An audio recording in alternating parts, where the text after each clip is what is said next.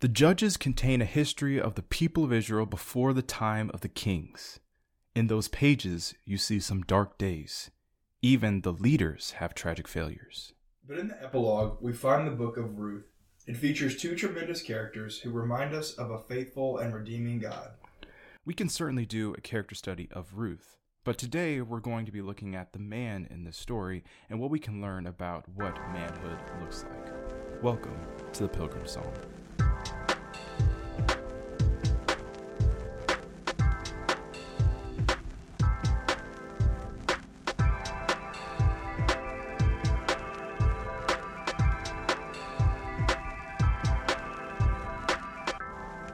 Welcome back to the Pilgrim Song, Season 2, Episode 18.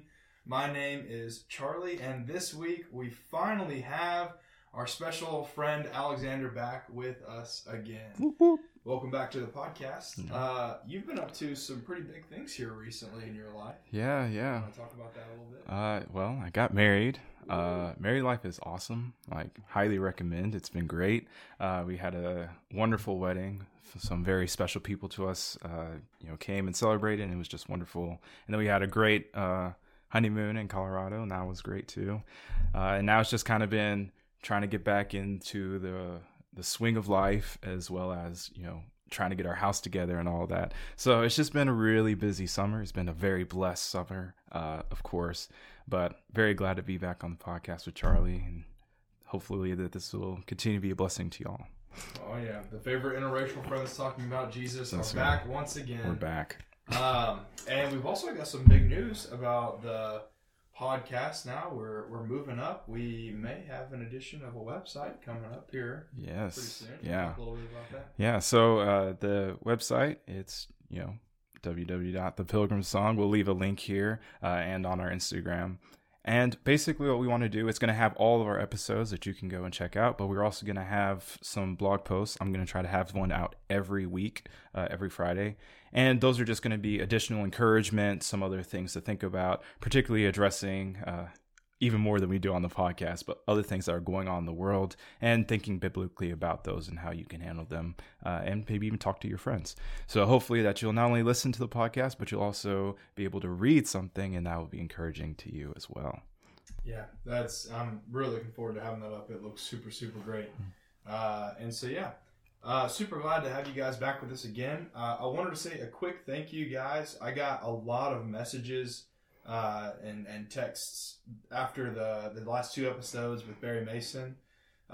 If you did not get a chance to listen to them, I'd highly recommend it. He had a lot of advice that I think all of us can apply to our lives in some way. But really do appreciate all the love that you guys sent to me and to Mr. Barry, and I passed all that on to him as well, and he was super, super appreciative. So hopefully that won't be the last time that we have him back on the show. I know he's got a lot more that he could talk about with us for sure. But this week we are going to move on to our third installment of the character study series. And this week we're going to give Boaz some love. And this was actually Alexander's idea. And so I just want to ask, why Boaz? All right. You're not on the internet a ton or social media, so I'm assuming you don't know who Andrew Tate is? No, I don't. Yeah, okay. So Andrew Tate, I didn't know about him until this week, but he's one of those kind of alpha dudes who gets on YouTube and says that women are foolish, and he's all about getting money, and his entire, I think, career has been made off of casinos. He's also had some run-ins with sex trafficking and all that. So he's just kind of he's a rough character, but he gets on these platforms and basically tells everybody, this is what it looks like to be a man. This is how you're supposed to act to be a man. And as absurd and as unbiblical as he is, I fear that a lot of men, and especially young men, look up to characters like him because they don't have either strong male influences or a real biblical foundation for their manhood. So to the contrast, we have the character we're going to be looking at in Boaz, who is wholesome and caring and hardworking and a leader. So while Boaz is not Jesus and not perfect the way that he is, he's still a character that we can learn a lot from. So I wanted to take a look into him this week.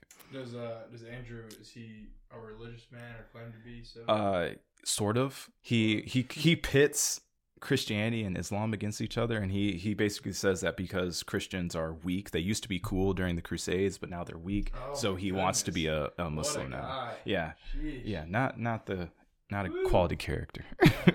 Anyone who says the Crusades were the best time of Christianity is an interesting dude. Yeah, it's a discussion with him. It's a hot take. So. Does he have a lot of followers? Yes, yeah, a lot.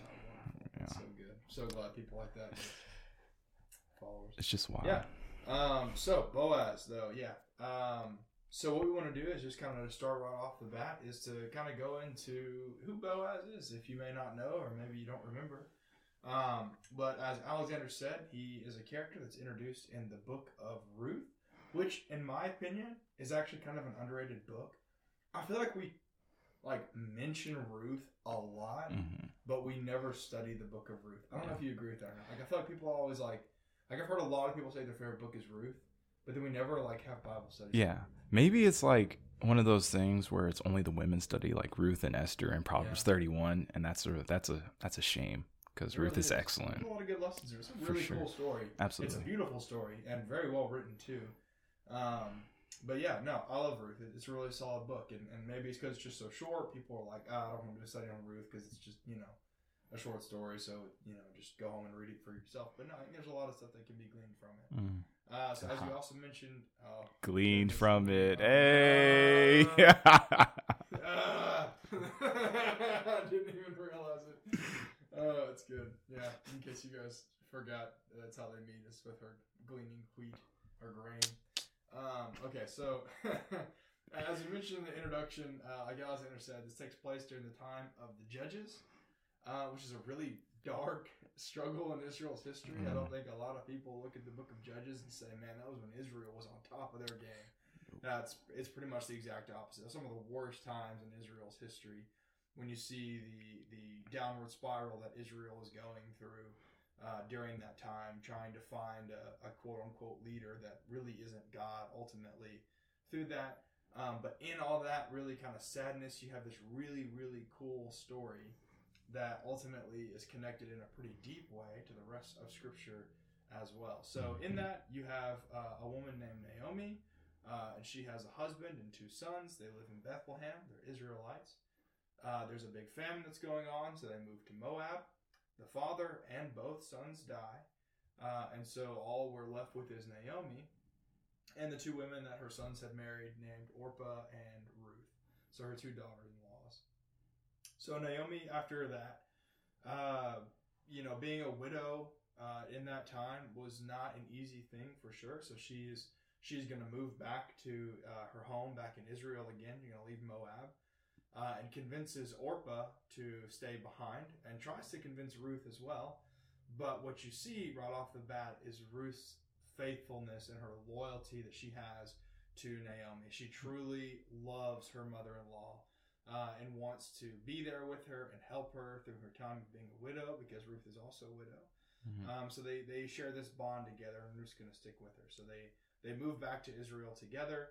And when we get there, we see they need food, obviously. So under the old law, a really cool thing that was a part of that is that if you were a farmer, if you were a field owner, the 2 last rows of your field, is it the 2 last 2? Just the outer just edges, the outer rows, are left for the sojourner, for the traveler, and then for people like Ruth and Naomi as well, who are widows and don't have a means of income and a means of getting food.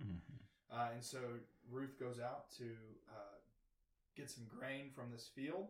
The field that she just so happens to be picking grain from is of a farmer named, or of a landowner named Boaz. So it turns out, though, that Boaz is not just some random guy. He's actually what's called their family redeemer. And this is an interesting law to me that's given in Deuteronomy chapter 25, when Moses is kind of restating the law to the people before they go into the land. He talks about this idea of there being a family redeemer, which is basically if a man has a brother or a close relative who is married, and the husband dies, then he becomes responsible to take care of the widow, specifically to make her his wife. And if they agree to it, then they move on as married. And if he doesn't agree to it, then he kind of becomes like I don't want to say like a laughing stock in the town, but it doesn't really look good for him if he decides to disagree to it.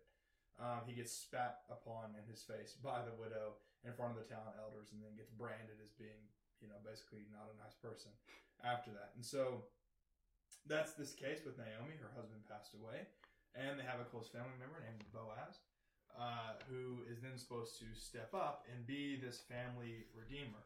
And so what Naomi decides with Ruth is that, hey, if we can convince him to marry you, then, he can help save us. That way, we don't have to, be without a husband moving forward. We can continue our life.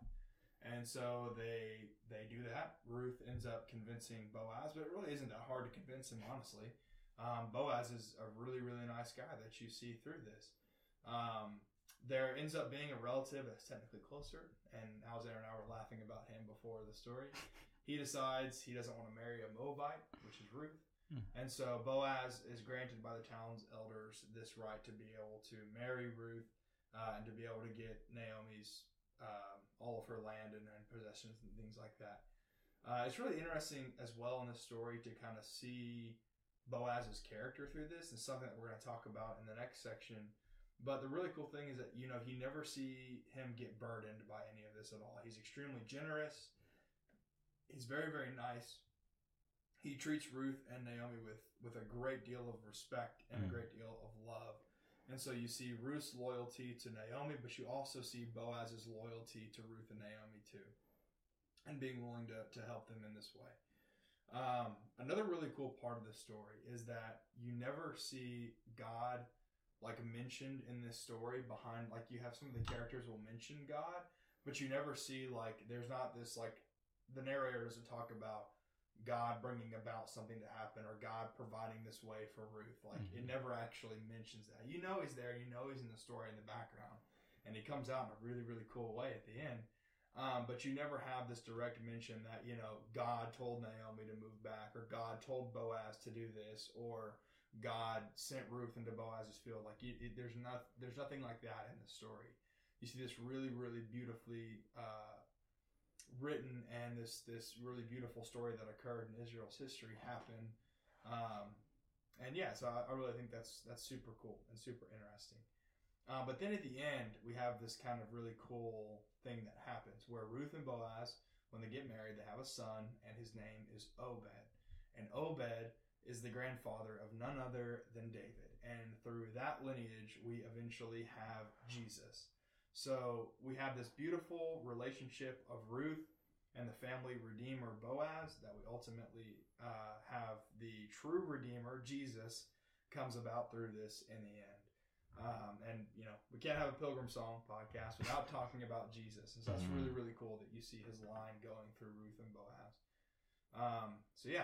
That's a big overview of the story of Ruth and of Boaz. Did you have anything else you wanted to add to that? Yeah, I think it's a really great summary. And Ruth is only 4 chapters if you're not familiar. Yeah. And actually in the Hebrew Old Testament, Judges and Ruth are together. So Ruth literally is the conclusion of the book of Judges.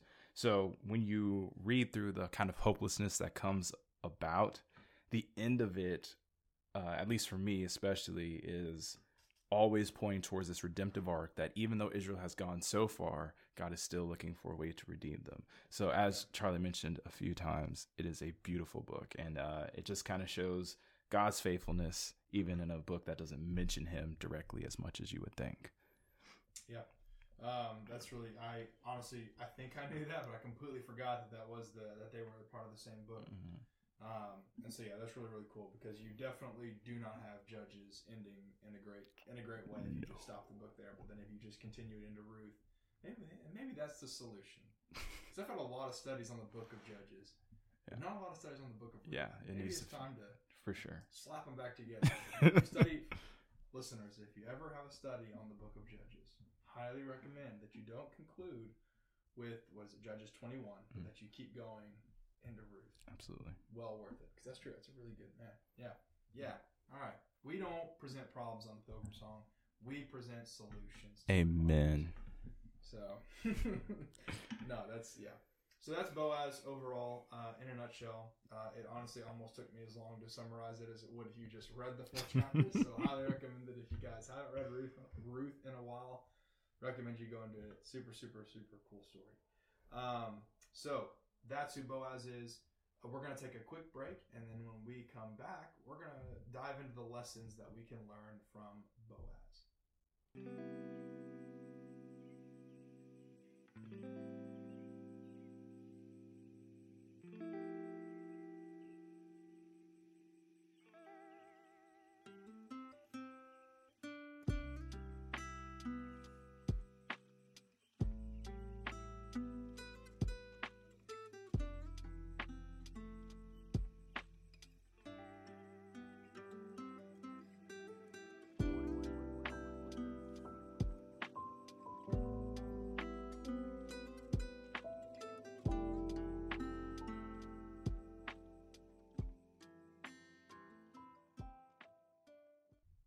So there are some really important lessons that we get out of Ruth. I'm going to start that again.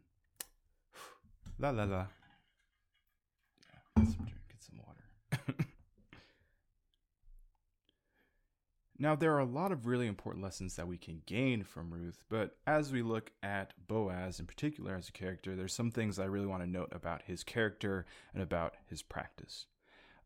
Charlie already mentioned this in his opening talk about him, but in the law, specifically Leviticus 19, it talks about the responsibility of those who had more property and more privilege. He says that when you reap the harvest of your land, you shall not reap your field right up to its edge, neither shall you gather the gleanings after your harvest, and you shall not strip your vineyard bare, neither shall you gather the fallen grapes of your vineyard. You shall leave them for the poor and for the sojourner. I am the Lord your God. That's Leviticus 19, verses 9 and 10. So sometimes I think that when we read a book like Ruth or Leviticus, we forget that we are not living in, this book was not written to 21st century Americans. It was written to people who did not have a welfare state, who did not have food stamps. If you lost your property, you lost your family, especially women in this time, death was pretty much guaranteed or getting taken advantage of. So it's a dangerous and fearful time for women. So when we see Boaz, who in contrast to everybody else in Judges, who was just doing whatever they wanted to, doing what was right in their own eyes, then we have Boaz where he is actually keeping the law and leaving this specifically for those who are poor, and specifically a sojourner in Ruth. So I think that is, as we've already mentioned, Ruth does not mention specifically God doing this by name, but Boaz's actions reflect someone who already has a respect and a fear for God and a reverence towards his word, and a care for those who are less fortunate. So right from the get-go, before Boaz even gets in the story, just like the idea of her going to his field and being able to glean there, that shows a lot of Boaz's character. So Ruth ends up in this field, and in verse 8 and verse 9, after Boaz hears about the story, or hears about Ruth, he says, "Now listen, my daughter, do not glean in another field or leave this one, but keep close to my young women. Let your eyes be on the field that they are reaping, and go after them. Have I not charged young men not to touch you? And when you are thirsty, go to the vessels and drink what the men have drawn." So we see that Boaz is a trusted character, and it's not just by Ruth and not just by Naomi, but by a lot of women. If you go back to the Judges, it's very difficult to read because a lot of what happens is the taking advantage of women. To the contrast, what we see is a Boaz who is not going to do that, and not just that, but he's going to keep the other men who are underneath him from doing the same thing. We also see that he's providing those water for those who are out in the field, going above and beyond in his service. We see that he affords her extra protections, and he leaves extra behind so that Ruth and the other women can gather even more than they normally would have. So it's just, again, in just a little bit, we learn so much about Boaz's character, the fear of the Lord that he has, willing to listen to his word, in contrast to a lot of Israel. And we see that his respect and care for Ruth and for all these people who are in a position where they are poorer or they're from way out of town, whatever the situation is, he really cares about them. Yeah. So I think that's just tremendous right off the bat. Yeah, no, it's actually a really good point, especially seeing the art coming off of Judges as well, because you really do see like the degradation of.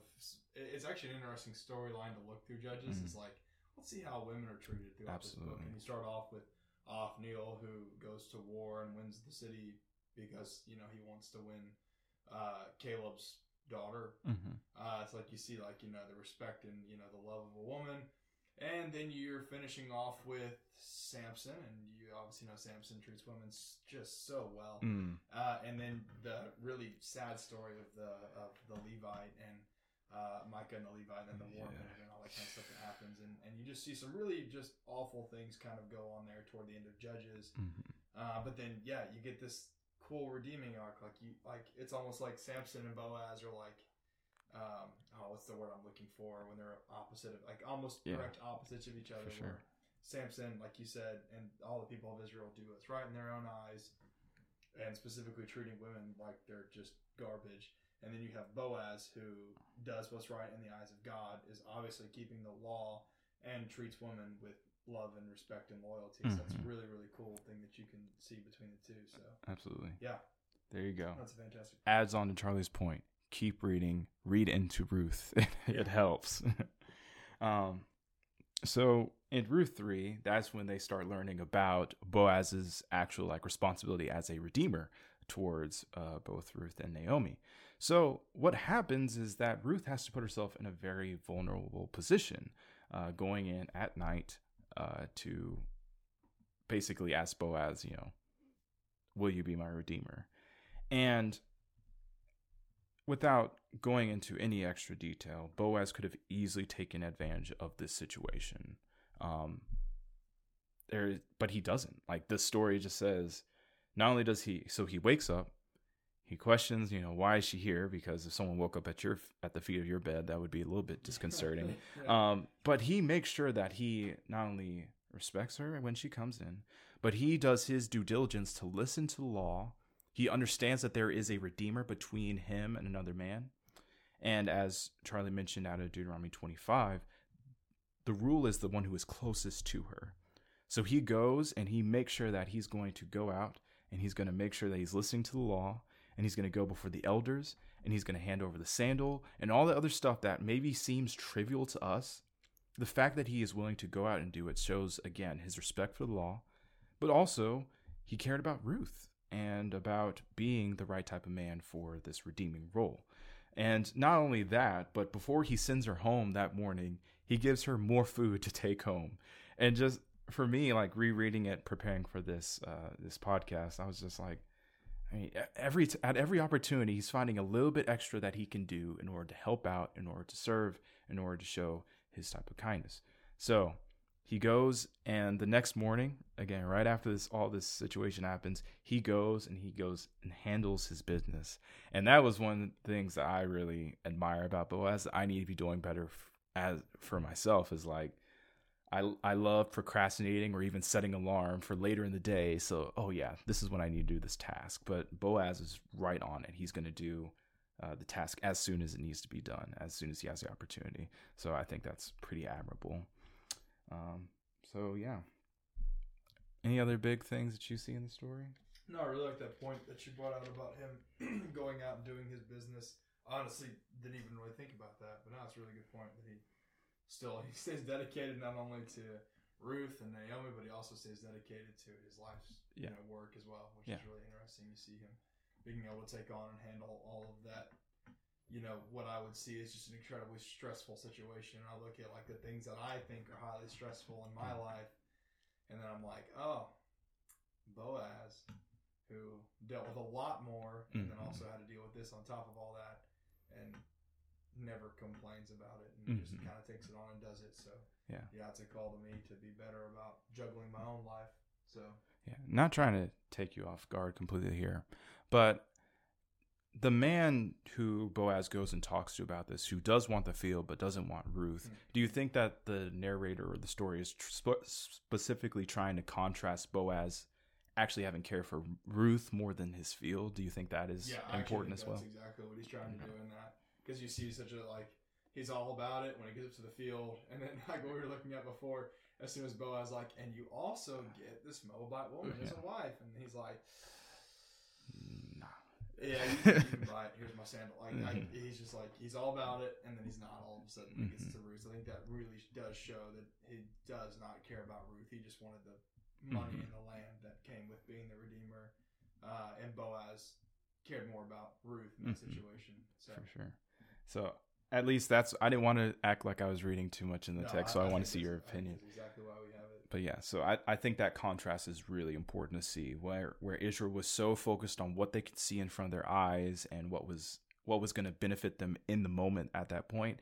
Ruth coming in, I think from a, I don't know, whatever you want to call a value standpoint, she's a Moabite sojourner woman coming into this environment. She can add no value to what Boaz has if you're just going to place it that way.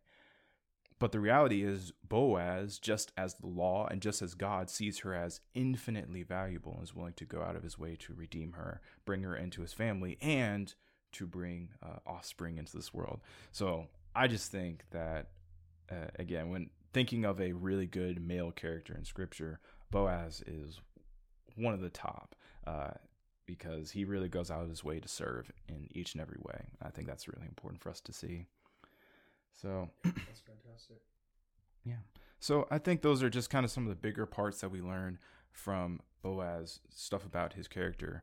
But as we think more about, as we love to do on the Pilgrim Psalm, thinking more about how we apply this, we're going to have a little bit of discussion about that and something that you can take away and hopefully is going to bless you. We'll be right back.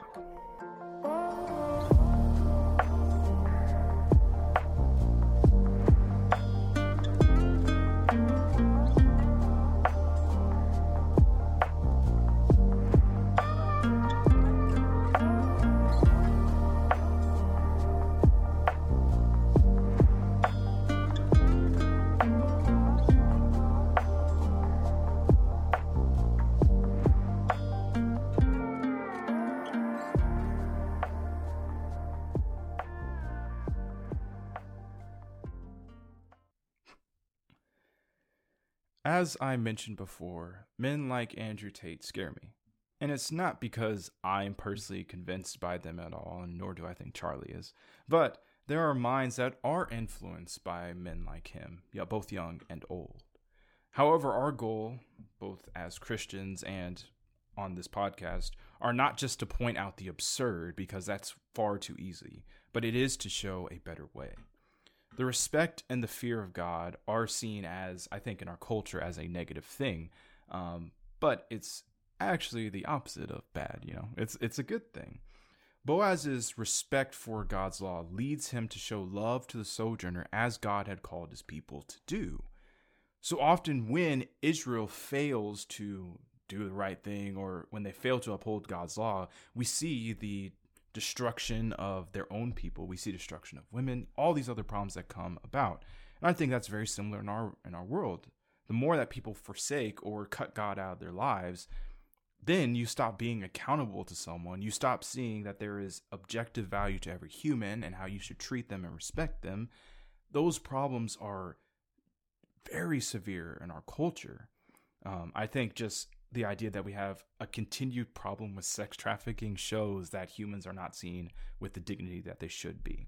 So, in contrast to that, when you have a fear of God's law and a respect for what God has said, you're going to honor him in all things that you do. So the fear of God did not stop with Boaz as just knowing the law, but it was practically living out the love of the law and the dedication to it that we're supposed to have. So Boaz does that in how he treats his field and his property. It has to do with how he treats Ruth and Naomi. It shows how he treats the people around him.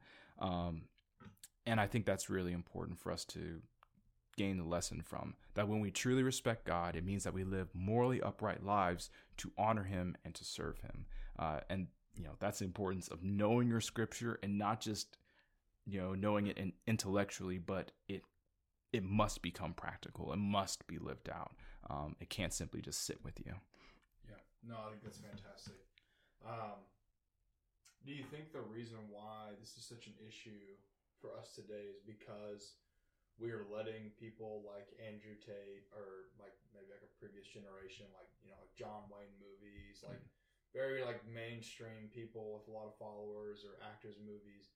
Do we think it's because we're letting them define what quote unquote like true masculinity is, why we have such problems like we do? Yeah. I think that there's just in our culture, there's this combination of a battle between, I think, feminizing men, but also if you're not going to be a feminized man, then you have to be this uber macho, stoic, completely, you know, on the other side of that scale.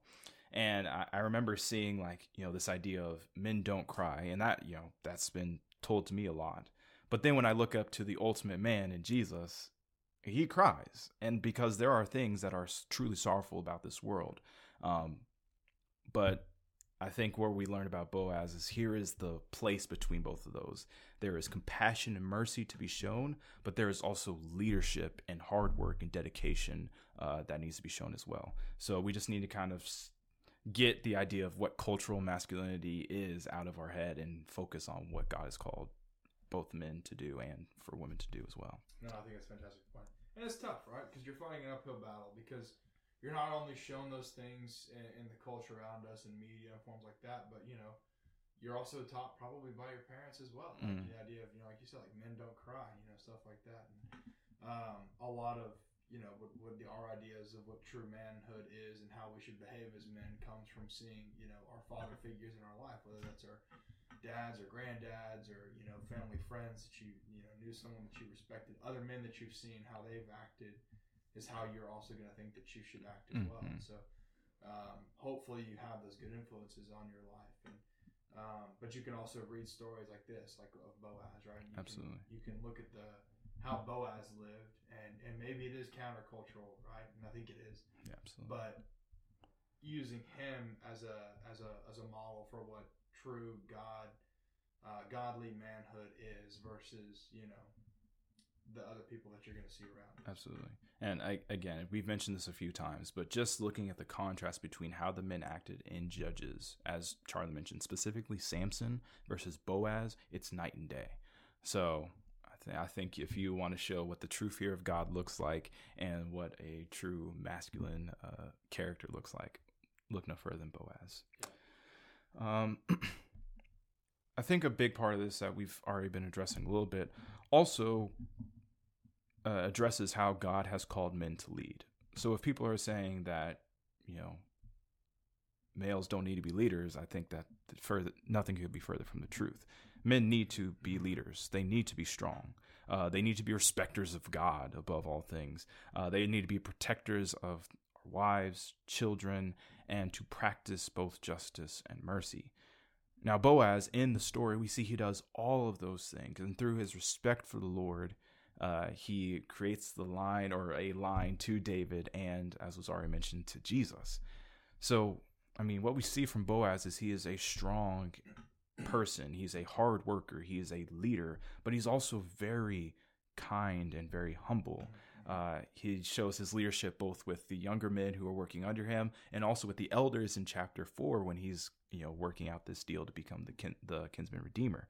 So it's just both in his relations to women, with relations to people of all age groups. Boaz is a character who shows all the characteristics of being a humble leader. And I mean, it's hard to get better than him. There is Jesus, but Boaz is a pretty exceptional character for sure.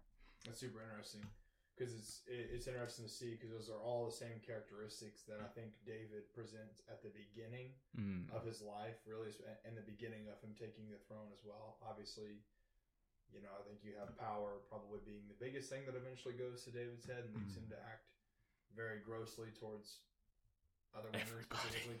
Yeah, when you look at that, for sure. And then just the pain that brings to him and his family and the rest of his life after that. But like I can just see, I just imagine the reason why David behaves the way that he does is because it was taught to him by Jesse, which was taught to him by Obed, which was taught to him by Boaz. Right? It's like you see Boaz respects women, respects the word of God, respects his law, keeps it. I'm going to guess Obed probably did too. Jesse, I think we see, is also going to be doing that, and then eventually passes it on to David. Mm-hmm. I think it's really cool that you see the next person that you see in that line, David, at the beginning of his life, before he gets all of his power, also behaves, I think, in a really good. That's why he's a man after God's own heart. So. Mm-hmm. Yeah. So I mean, there's not enough good that I can for a guy who only has 3 chapters. Even in the first chapter, Ruth, he's not featured. But for a guy who only has 3 chapters that are written, even parts of his life, there's just so much that we can glean from it. And I think he does, as a character, point to Jesus and ultimately what he calls, I think, both all followers, but specifically to men to do as well. This understanding that the fear of God leads us to righteousness. And this idea that, we need to stop listening to, we've already mentioned this, but we need to stop listening to the broader society, because either it demonizes manhood and strength and leadership, but it also goes way too far when it comes to what masculinity is. Andrew Tate is like an awful example, like horrible dude. But there's even people that I highly respect, like Jordan Peterson, who I think, while he may give some good advice, it's not tempered with the love and the compassion of Christ. It's not tempered with the cross. So it's ultimately going to fall short of what men are actually called to do and what people are called to do to truly improve their lives.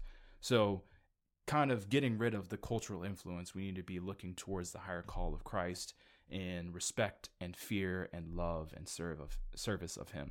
And as a result, when we serve God above all things, the people around us will be helped and served and loved as well. So we just have to remember to, as Boaz did, keep our ideals focused on who Christ is, or focused on God, and then that's going to transform everything about us. Yeah, no, I agree 100%. That's fantastic. Yeah. So, another character study down, Boaz. We hope you enjoyed. Is there anything else you'd like to say about Boaz before we get out of here? Super great guy. All right, super great guy. Amen. So, we are so thankful for you guys for listening. It's been good to be back on the podcast with my buddy Charlie, and we hope this encourages y'all. We hope to see you in the next week. Don't forget to check out the Pilgrim song. I'll have the link here and on our Instagram. Thank y'all, and have a blessed week. See you in the next one.